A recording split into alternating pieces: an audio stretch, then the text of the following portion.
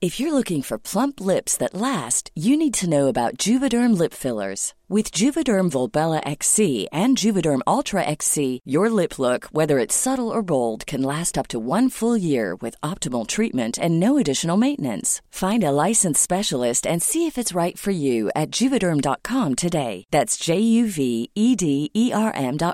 Add fullness to lips in adults over 21 with Juvederm Volbella XC or Juvederm Ultra XC. Do not use if you have severe allergies or a history of severe allergic reactions, or if you're allergic to lidocaine or the proteins used in Juvederm. Tell your doctor if you have a history of scarring or taking medicines that decrease the body's immune response or that can prolong bleeding. Common side effects include injection site redness, swelling, pain, tenderness, firmness, lumps, bumps, bruising, discoloration, or itching. As with all fillers, there's a rare risk of unintentional injection into a blood vessel, which can cause vision abnormalities, blindness, stroke, temporary scabs, or scarring. For full, important safety information, visit Juvederm.com. Wow. Nice. Yeah. What you're hearing are the sounds of people everywhere putting on Bombas socks, underwear, and T-shirts made from absurdly soft materials that feel like plush clouds.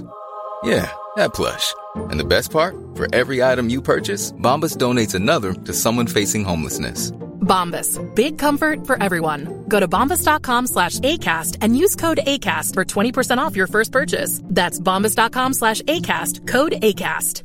Hi, I'm Daniel, founder of Pretty Litter. Did you know cats tend to hide symptoms of sickness and pain? I learned this the hard way after losing my cat, Gingy. So I created Pretty Litter, a health monitoring litter that helps detect early signs of illness by changing colors, saving you money and potentially your cat's life. Pretty Litter is veterinarian developed, and it's the easiest way to keep tabs on your fur baby's health right at home. Go to prettylitter.com and use code ACAST for 20% off your first order and a free cat toy. Terms and conditions apply. See site for details.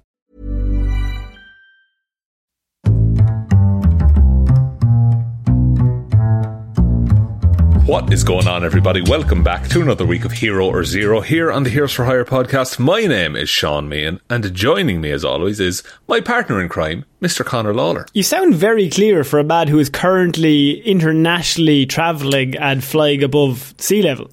Look, I'm coming to you live from the streets of Tokyo, folks. I'm getting a lot of strange looks around the place, but well, that was before you started recording. That's true. I am dressed as a leprechaun at the time. If I would have known, this episode nearly didn't happen, but we are doing one of these Hero or Zero. Sean is actually, as of you are listening to this right now, not even in the country. He's off travelling, okay?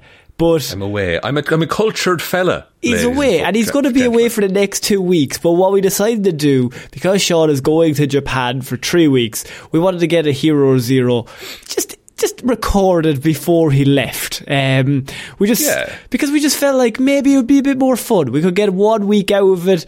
Obviously, Sean doesn't want to listen to me do reports, so I said, Sean, it's your last week. A bit more fucking work from you wouldn't go astray. Sure. He did say that. He said that to my mother, who then relayed it to me. I said, a 3 week holiday? No way, Mary. Not on my watch. Her name is Edel, but here, look. I thought all old Irish women Mary. That's her. She's not old, Conor. I wouldn't have you say that about her now. No. I full stopped that. And then that was a new sentence. That was a separate sentence. Keep digging. No, all I'm saying is she's 24, isn't she? 25, I think. That's younger than me. So look, we're not getting into it. Oh, lads, I'm struggling. He's so Jesus. No, so this is... Look, Conor, I'm away. I've forgotten. What's Hero or Zero all about? Hero or Zero is the show where we choose one comic book character every single week. We talk their good points and their bad points, and we generally just give you a bit of a rundown of everything to do with that character. I always choose DC characters, and Sean always does Marvel characters. So I obviously did last week's episode. Sean, it is your week. I'm interested to know who you're going to do, what's going to happen, because to me, at this point, internationally, you could say anything. You're out of here. I can't go around to your house and punch you in the arm for doing a bad report, as I so normally usually do. That is true. That is. It's worrying. I've had to move several times, but it keeps finding me. Change my name. So I say last. Okay, for people who don't know, we've done like 6 or 7 shows this week in preparation for me. We're bulking. We're burned out. So last week you did Bane, one of Batman's greatest enemies in terms of strength and intelligence. Connor, feels like a long time ago, but I do remember doing that. Yes, you did do a 30-odd minute report about that. Yeah, cool. We also recorded a certain Patreon exclusive movie review. Now, Bane was a character that you did early doors on Hero or Zero. The episode no longer exists. The same can be said for Dr. Michael Morbius, Connor.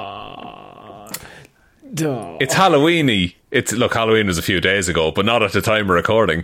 No, it's all crazy. Technically, it's fine. Technically, it's fine. Also, could you give us a like and follow whatever podcast platform you're listening to this on? Give us 5 stars on Spotify, please. We are currently going for 100 5-star reviews before Christmas. Please, we need to do that for Sean to get his visa to come home. We need 100. Don't ask why. It's just, that's the way it works here. So if you want the show to continue, please do give us. No, don't give them a we're not fucking giving a 5-star now. Fuck that. What? Oh, Jesus. Oh, God. So, no, look, bad, not a great film, I think we'll all agree. We reviewed it on the Patreon last month, yeah. But I think the character of Michael Morbius in the comics might deserve a second chance, say, where we can learn about him and what makes him tick. Can I just are you in the midst of this report going to try to convince me that Jared Leto is a nice man? Not at all. That won't come into things at all. Good. I want you to separate him from this entire procedure. Okay, and that is easy for me to do because I hate him. Go on. Excellent, good. So, Michael Morbius was born and raised in Greece, the son of Macoria Morbius. Michael was raised by his single mother after his father left them. He experienced an isolated childhood because he had a rare blood condition. This is all covered in the early days of the film. No, it's not. Despite the disease, he was intellectually gifted and spent all of his time reading books. He had 2 best friends, Emil Nikos and his sister Liza Nikos. The 3 of them were as close as family, but complications arose when he professed his feelings for Elizabeth, and she rejected them. Now, they were close as family, but not actually family, so that's technically fine that he had feelings for her. You know what? That was one of those times where I didn't need that. I'd be like, okay, cool. That's just a running gag of it's technically fine if he comes up more often than you think. Like, it's technically fine if he starts to try to date a woman he knew since he was 3, but they're not related. Yeah, but they're basically siblings, but they're not. No, but stop adding the basically like they're not siblings. So while in college, Michael and Emil became brilliant scientists, winning a Nobel Prize for their work in biochemistry. They attempted to cure Michael's blood disease, and they developed an experimental treatment involving vampire bats and electroshock therapy, Connor. This can't go wrong at all. Not at all. Its side effects turned Michael into a pseudo-vampire who needed to consume blood in order to survive, and gained typical vampire characteristics such as an aversion to sunlight, the power of flight, enhanced strength, speed and healing.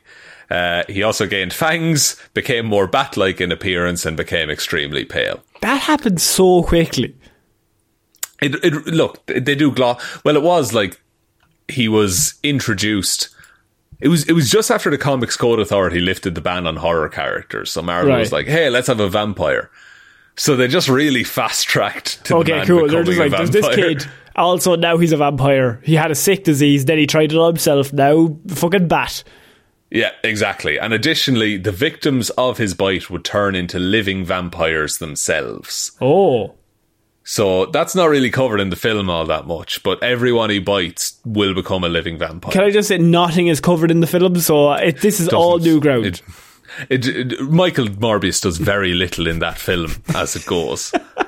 He goes around, he looks like Jared Leto. That's what he does.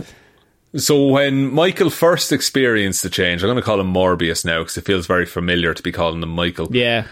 When Morbius first experienced the change, he killed his best friend Emil as he could not control his bloodlust. When Liza learned of what happened to her brother, she swore revenge against Morbius. So right, he's killed her brother. She's not happy about that. Which is technically not fine. Technically not fine, and really not fine. Don't kill people, folks. But technically and really not fine. Don't be killing people. Connor might be fine with it, but I'm coming down hard and saying no. You've come down hard on the stance of no killing, and that's fair enough. Look, you're allowed your opinions. You need both sides on a podcast. So Morbius then travelled to the US by ship, and in his bloodthirst slaughtered the entire crew. That kind of happens in the film. I mean, yeah.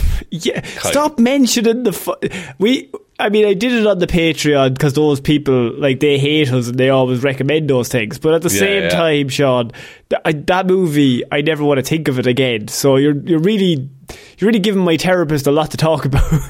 That's okay. I won't mention the film again for the duration. It is also in the ship. He does kill a lot of people on the ship in a really bad scene in which he becomes a half Batman.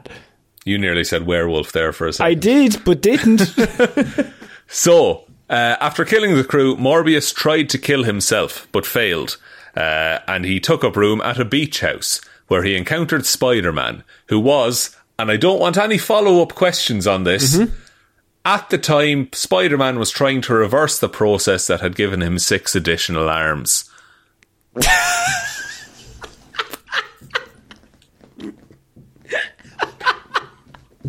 Right.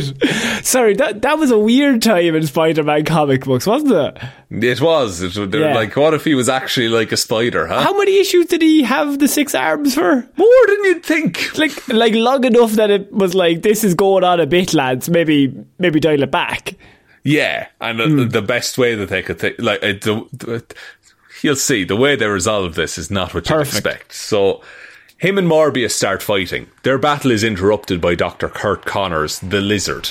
I just have a really quick follow-up question about Peter Parker. You know the way he's like a student in school? Yeah. Does he have 6 arms?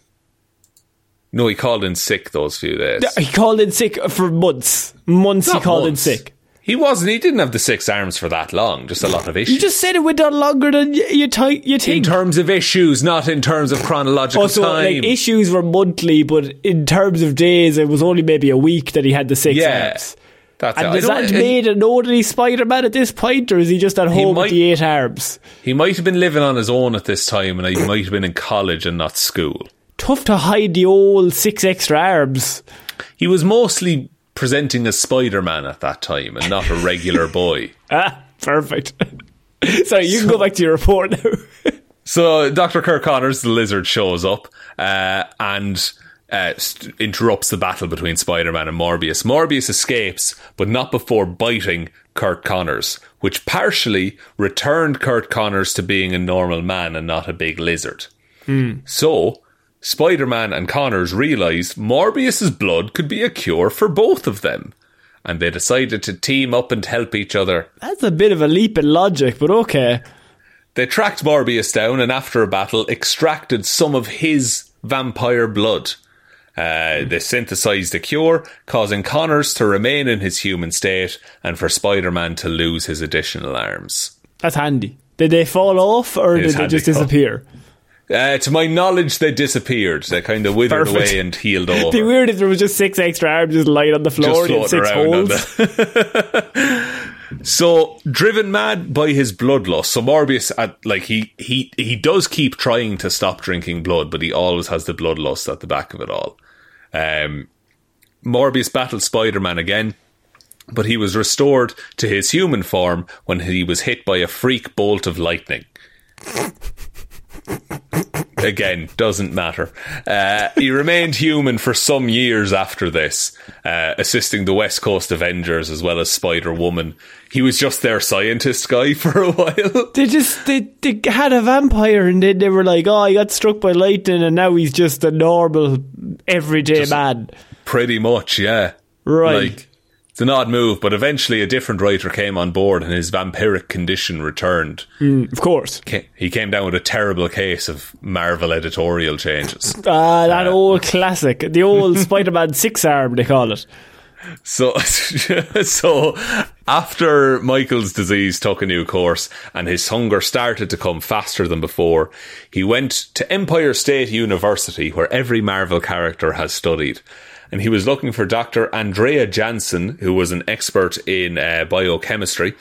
But he was stopped by Spider-Man, though he did manage to get some of Spider-Man's blood to calm his hunger before he escaped. After this, he did meet up with Dr. Andrea, explained to her how the feeding satiated his hunger for short periods of time. Spider-Man arrived once again and didn't believe what Morbius was saying. Spider-Man is like, no, you like being a vampire. You're just pretending to be a good person because you feel guilty.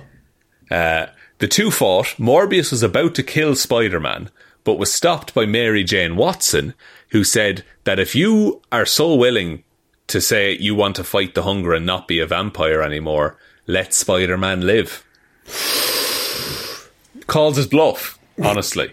And then he just proceeds to eat Spider-Man to death. It would be a way better comic panel. Way better, bold plot twist. He does hold back, and Dr. Andrea gives him a packet of donated blood. So you say a packet of cigarettes. Have somebody smoking these Camel Lights. Oh, fuck, it's been a stressful day, thanks very much. Oh, that hits the spot. It's a cool spot. So she gives Morbius some blood so that he didn't have to have the hunger anymore, but he also didn't have to kill Spider-Man. In reality, Andrea was working for the scientist and Hydra agent Dr. Loxias Crown. Now, the only reason I mention that is that Loxias Crown is Matt Smith's character in the Morbius film. I'm bringing it back up. They just use kind of the name, but they change it to Lucius and then Milo for no good reason. That's when his name is Milo, but his name isn't Milo, but Morbius just calls him Milo one day and then just proceeds to call him that for the rest of his life. Exactly, but his real name is Lucius Crown. And this is Loxias Crown is this dude. And Loxias Crown eventually is bitten by Morbius and becomes a vampire himself. That's the tie that those two have in the comics. And they decided to make him the antagonist of the movie. That's a pretty good one. That's a good one. They got Matt Smith. He's in a different movie. But he's fucking giving his all. Oh, he's going hard at it, but in a different movie. And then the last bit of story I have is just it's an interesting take on Morbius. So after Civil War, he was registered under the Superhuman Registration Act. He ended up working for S.H.I.E.L.D. and he was sent to convince Blade to register. Seems like the worst person to send to try and convince Blade. The idea is that, hey, look, we don't get along, but we could be on the same side. I'm willing to work for this kind of a thing. Okay. After this, he still had the hunger, so he didn't feel worthy of being part of society. And so he became suicidal. Looking for a way to end his life, he travelled to San Francisco, where he took to living in an abandoned church frequented by young drug addicts, where he attempted to go without feeding. So he was just going to basically starve himself until he died. Fuck. Okay, this is getting a bit not great. It's a bit grim, but it's this whole take on Morbius where he's going through withdrawals at the same time as a load of addicts around him, and it's just a really fucking good take. The connection is very clear. Since the very, very beginning of the war on drugs, and he gives it all up and then he relapses and all that stuff. That's it, and it's this thing he has to fight constantly, an addiction. Okay. One of the addicts named Roxy, who Morbius related to most, overdosed and was going to die. And her boyfriend starts pleading with Morbius. He's like, listen, turn her, make her a vampire, at least she'll be alive. However, during the overdose, she had gone too long without breathing, and when Morbius fed upon her, her brain was damaged by the lack of oxygen. And so, when she came back, she was basically a feral vampire. She was only interested in feeding and getting blood, essentially. Morbius watched as she killed two of her companions and only stepped in when the last of them, who was who aside from Roxy was the only one who was ever kind to Morbius, was about to be killed. Morbius killed Roxy by breaking her neck and left her victim alone and terrified. Jesus. Okay. It's a heavy story. That's actually that's a pretty cool story to be involved in. Yeah, that's also a really interesting take on vampirism that I haven't seen before. No, I've never seen that. Yeah, like as it is, it's an addiction. But also, I love the idea of like bringing them back, but like too late. Like yeah, like they're still alive, but they're not alive.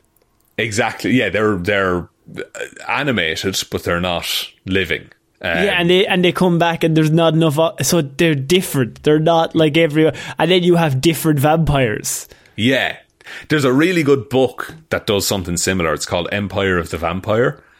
And when a vampire bites someone and they die, they don't know how long it's going to take before they come back to life.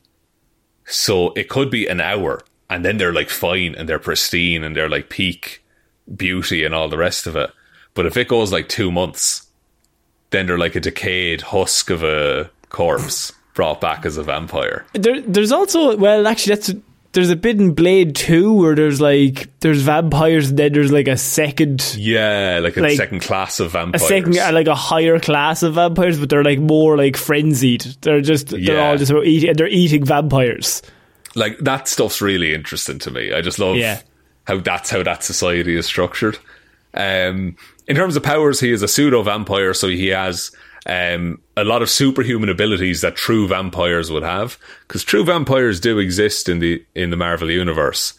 But that's it, like they were there from the start of man. Like Dracula's a thing. Like Blade hunts regular vampires, right? Like from mythology and legend and stuff like that.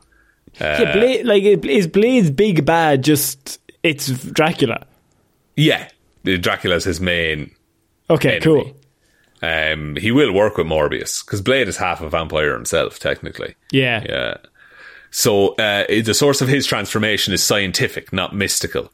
So he has superhuman strength, speed, stamina, agility, reflexes, superhuman senses, healing factor. He has the fangs and claws. He can glide. He can hypnotize people. And he can create other vampires. However, he is immune to most vampire vulnerabilities. So stakes, silver bullets, crosses, holy water. All of that stuff doesn't affect him. And you think, like, there would be more... Well, I'm assuming there probably is a lot of plots where people then try to recreate what created him.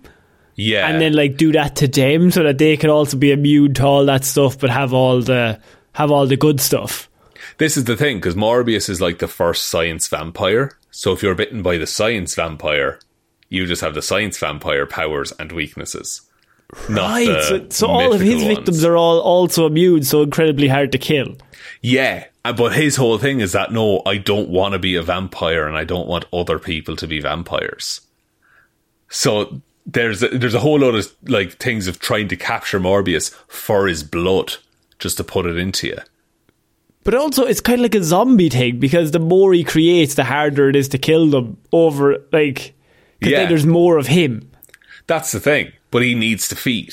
So it's this weird, like, push and pull dynamic that he has. That's a really interesting topic that's never touched on in the Morbius movie. Never explored at all. If you want to hear our Morbius review, by the way, it's over on our Patreon now. It's just $5 a month, and you can access that review. And, like, we've got fucking hundreds of reviews at this stage for a whole bunch of movies. But that's one of the worst ones we've done in quite a while. Pretty tough. He has a genius intelligence. He's a good hand-to-hand combatant simply because he's very strong. Weaknesses, he does have the vampire's hunger. The longer without blood he goes, the weaker he becomes, and he's likely to lose control.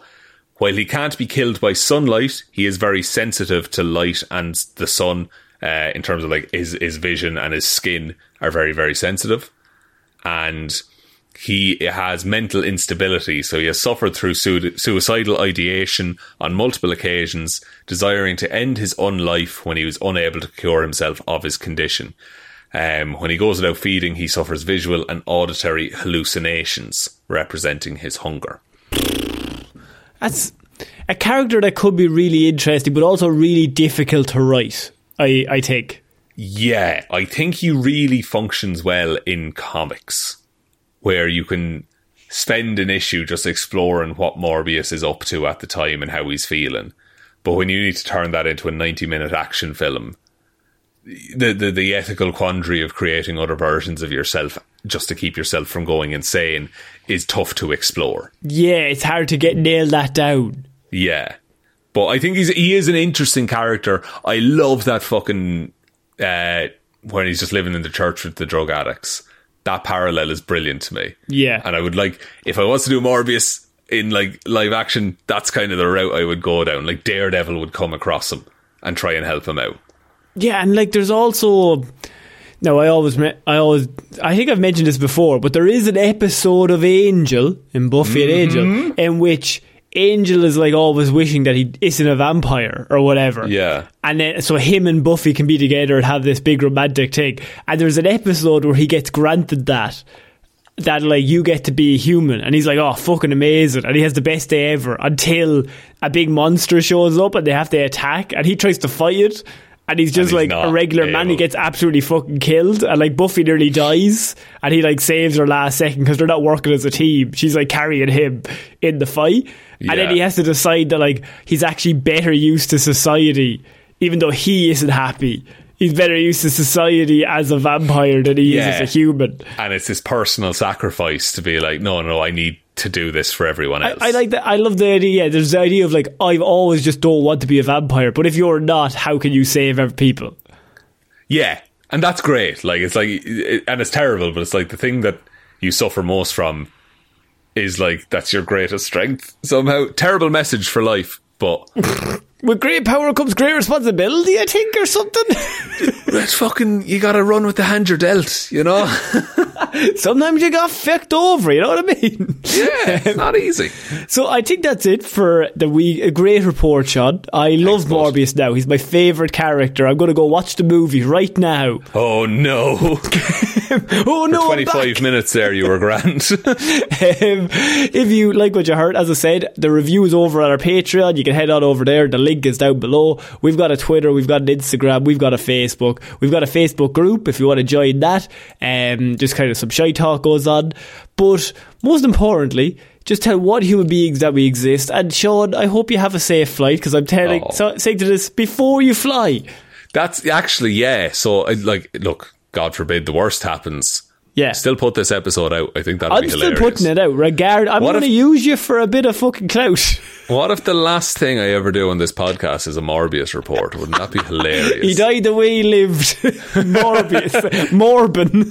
Morbid. I'm always morbid. I'm going to open up your funeral with, it was the morbidest of times.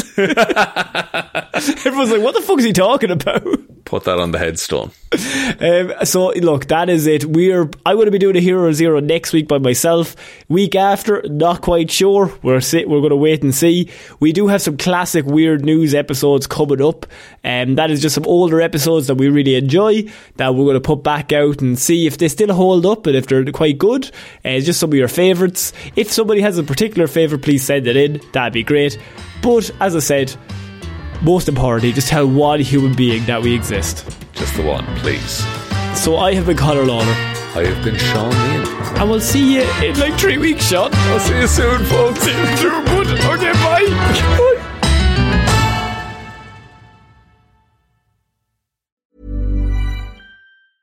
Hey, it's Paige DeSorbo from Giggly Squad. High quality fashion without the price tag. Say hello to Quince. I'm snagging high-end essentials like cozy cashmere sweaters, sleek leather jackets, fine jewelry, and so much more. With Quince being 50 to 80% less than similar brands. And they partner with factories that prioritize safe, ethical, and responsible manufacturing. I love that. Luxury quality within reach. Go to quince.com/style to get free shipping and 365-day returns on your next order. Quince.com/style. Hi, I'm Daniel, founder of Pretty Litter. Did you know cats tend to hide symptoms of sickness and pain? I learned this the hard way after losing my cat, Gingy. So I created Pretty Litter, a health monitoring litter that helps detect early signs of illness by changing colors, saving you money and potentially your cat's life. Pretty Litter is veterinarian developed, and it's the easiest way to keep tabs on your fur baby's health right at home. Go to prettylitter.com and use code ACAST for 20% off your first order and a free cat toy. Terms and conditions apply. See site for details. Hey, it's Paige DeSorbo from Giggly Squad. High quality fashion without the price tag. Say hello to Quince. I'm snagging high-end essentials like cozy cashmere sweaters, sleek leather jackets, fine jewelry, and so much more. With Quince being 50 to 80% less than similar brands. And they partner with factories that prioritize safe, ethical, and responsible manufacturing. I love that. Luxury quality within reach. Go to quince.com/style to get free shipping and 365-day returns on your next order. Quince.com/style.